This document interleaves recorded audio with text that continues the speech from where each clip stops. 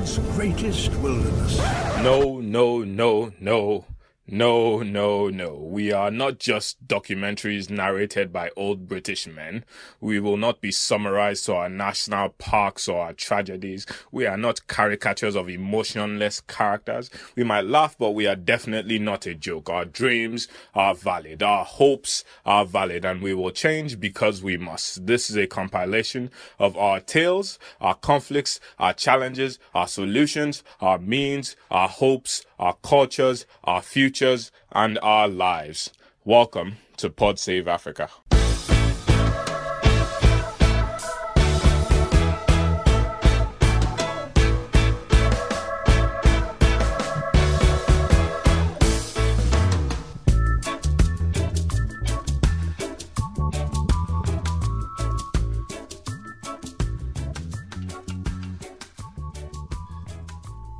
Hello.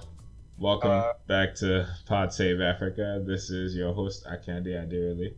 And today I have a wonderful guest with me. His name is Odace. He's going to tell you a little bit more about himself. Odace, how about you tell my listeners one or two things about yourself? Sure. Hi, my name is Odace Nakeshimana, and I'm a student. I'm a Rwandan student here in the US. I study computer science and economics at MIT, and I'm so glad to be here today. Okay, fantastic. Thank you. I'm still struggling with your name. Like when I look at it, the way it interprets to my brain, my English speaking brain is very different from how you pronounce it. So I apologize if I mispronounce it during the proceedings of this. Sure. Okay. All right, Mr. So how do you pronounce your last name again? That's Nakeshimana, right? Nakeshimana. Yes, in Rwanda, it's like Nakeshimana, but usually, if you speak English, it's like Nakeshimana sound is also acceptable. So Okay. Yeah. Fantastic. Okay, Mr. Nakeshimana. Let's talk about. Let's not beat around the bush. Let's get right into it. Sure.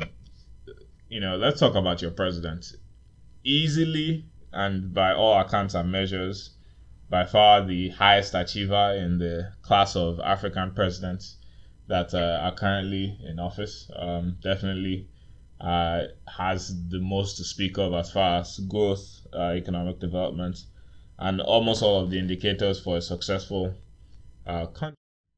But he's he's been in the news lately because of the most recent election. So how about you just give me a background of personally from your own perspective what you think about his performance so far?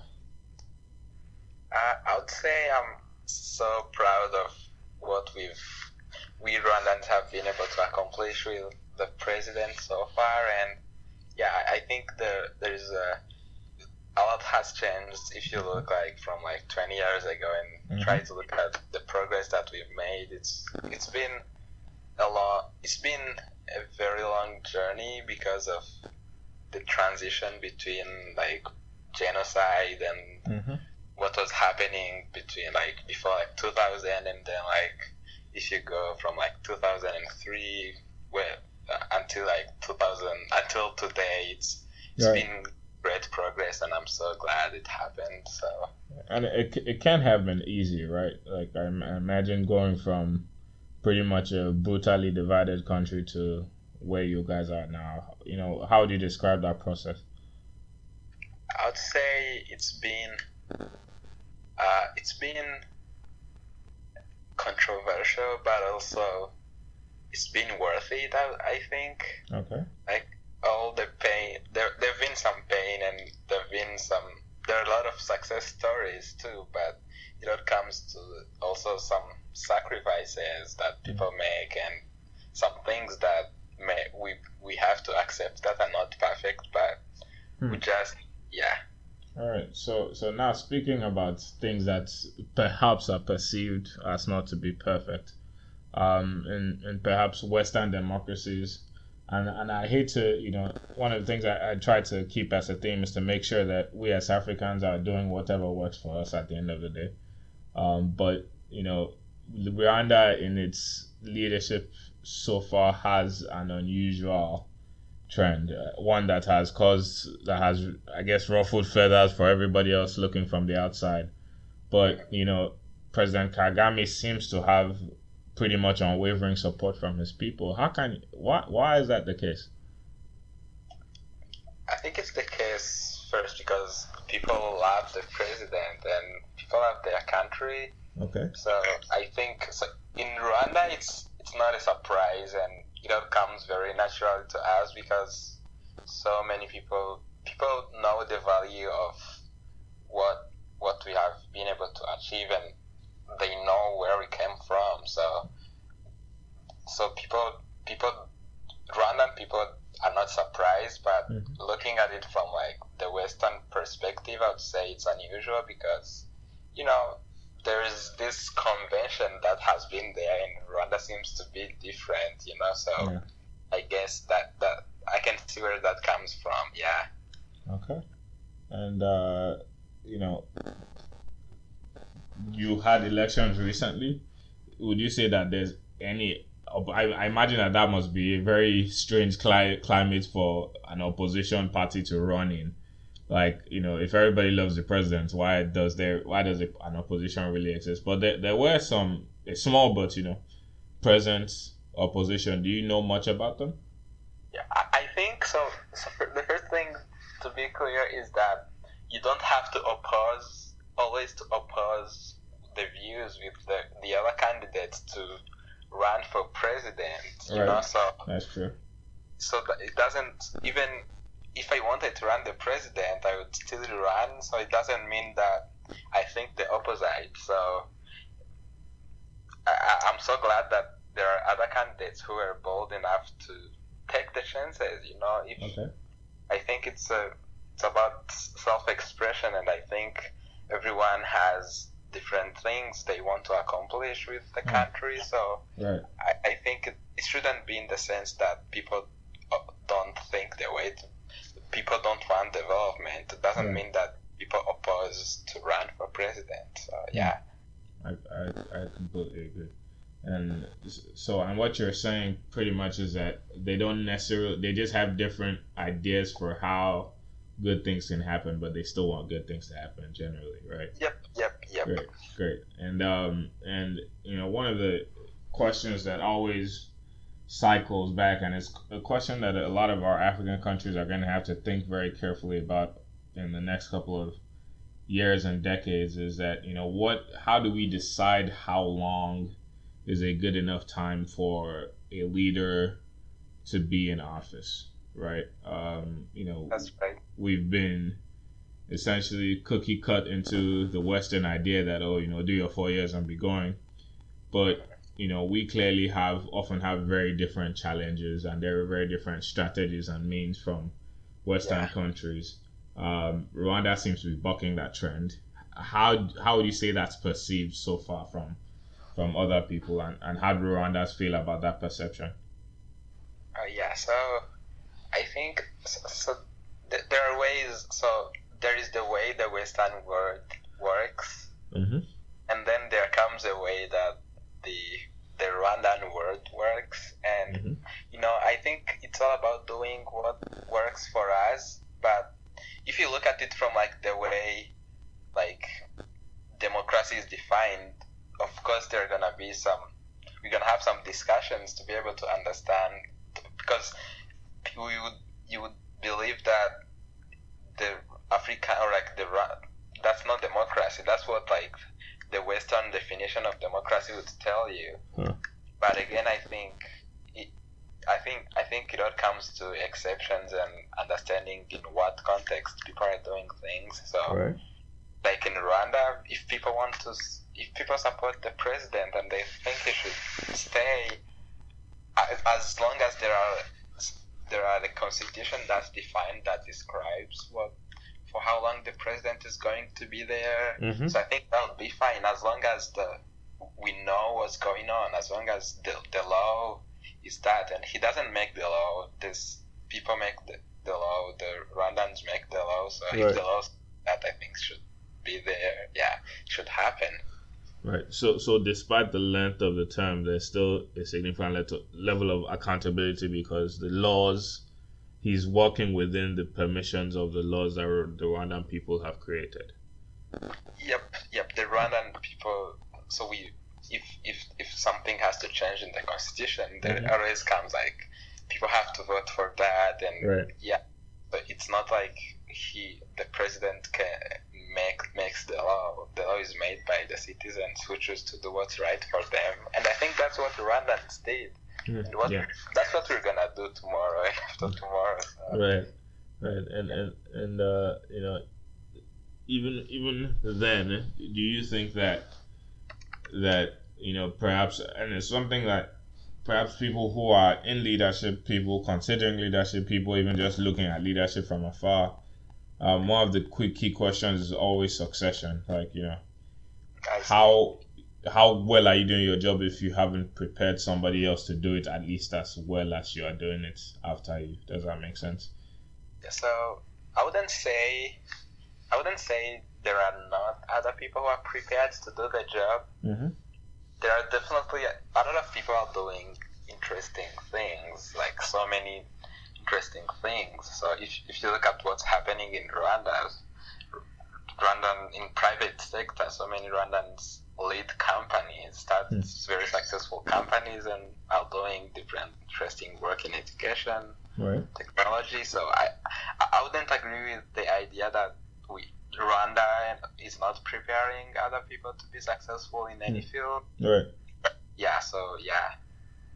And I would say even for being the president, no one goes to school for being the president. That's true. So I think it happens on who runs and who do people want. You know, if you're promising enough and you're the best candidate, people are gonna vote for you. So yeah. Fair enough. And do you think that? I guess another question, especially for us, African countries too, is that our leaders are creating institutions and systems that outlast them or even us, really. You know, do you think that's the case in Rwanda?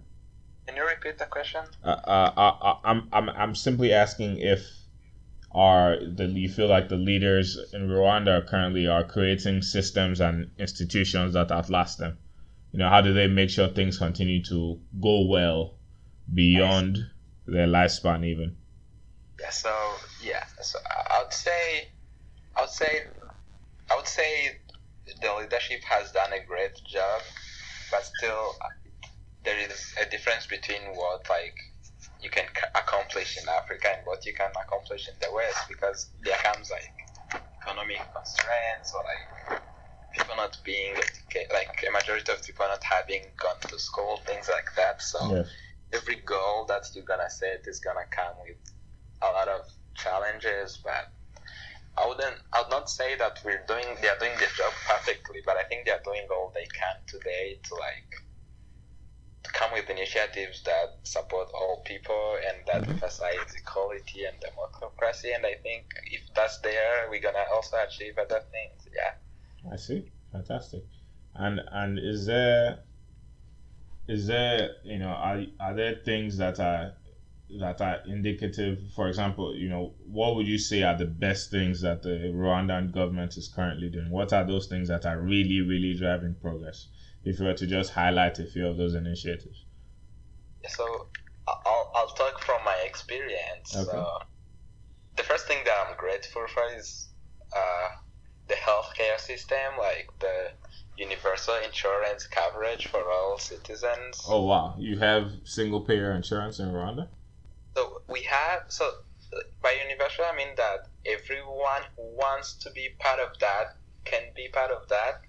So, but every citizen there is an insurance that can cover everyone who wants to join. And if you don't have enough money because you don't make that money, the government pays that for you. And if you make more, then you can also, there's a way that you can get to pay more to get to cover everyone else. So I think that has been a great deal because it has improved the child mortality and a lot of other things.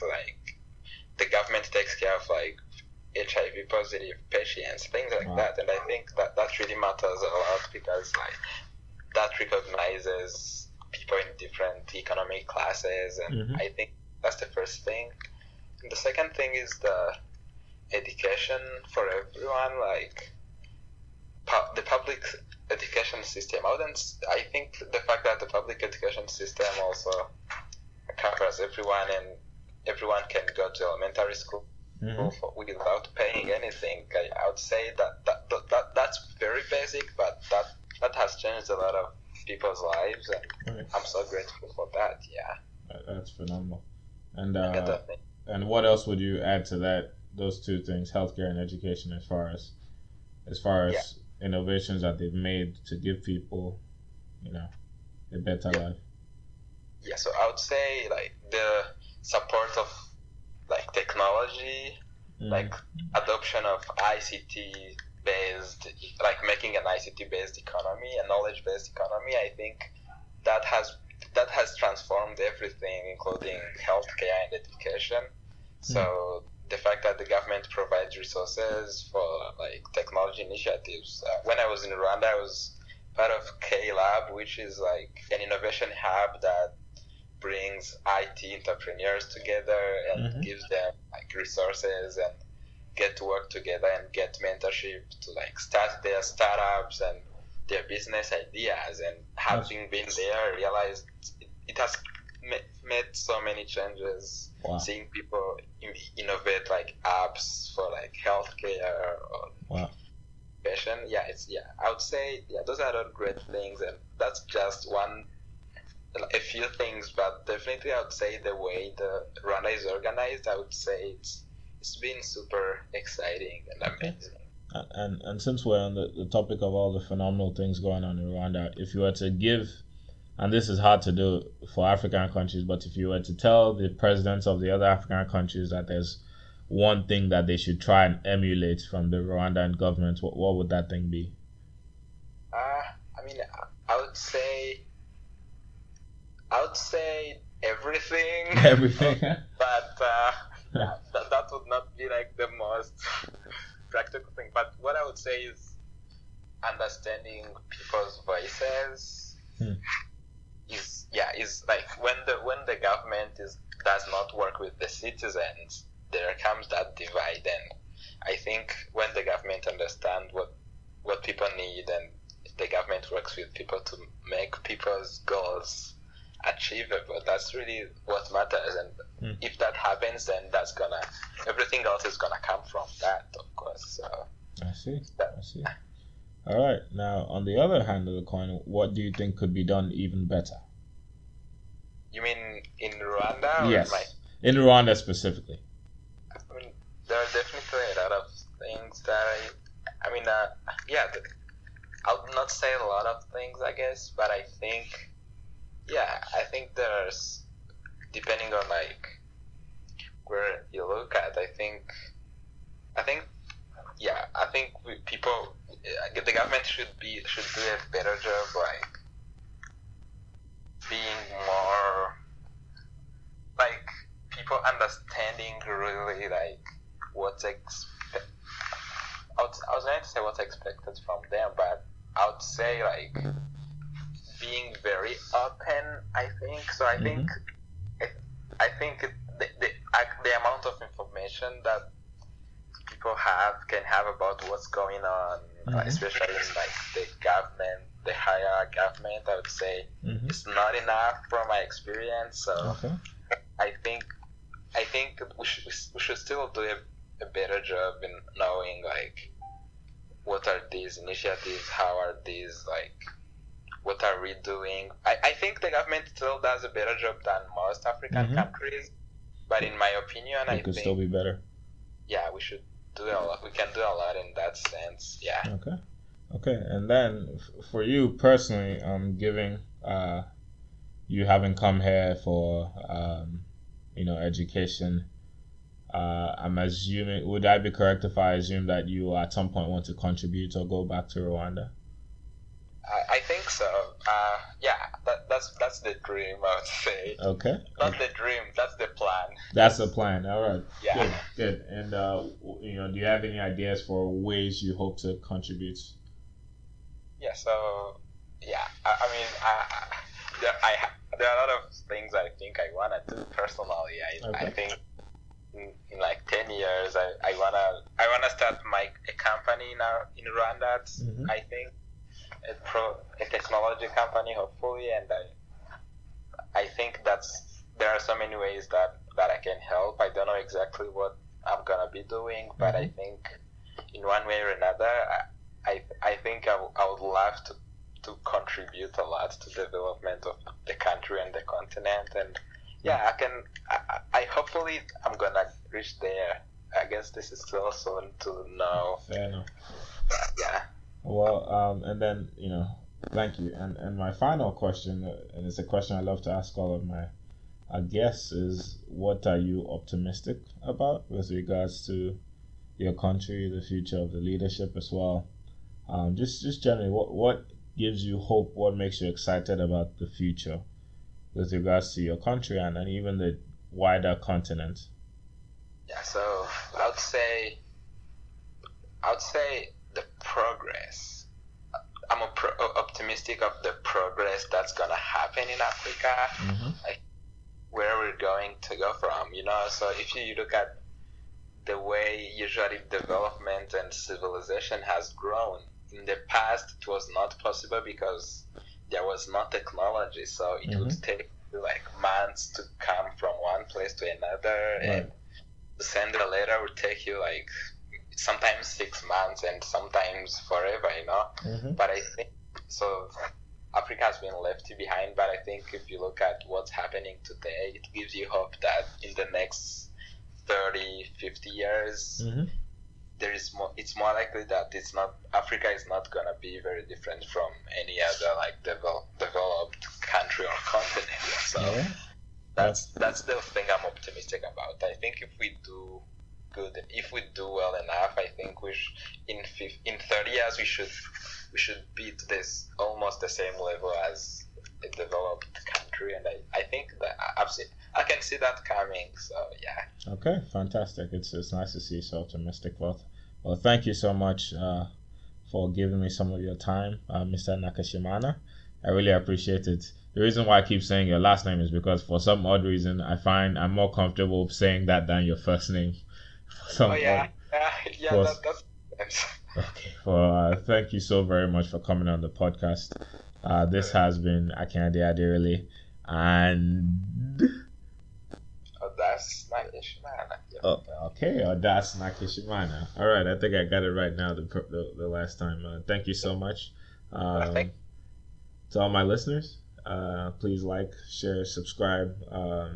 Let me know if you enjoyed the episode. You can always reach out to me at podsaveafrica@gmail.com. I really appreciate your listening. Don't forget to give me a rating on iTunes. Thank you very much, and have a wonderful rest of your day.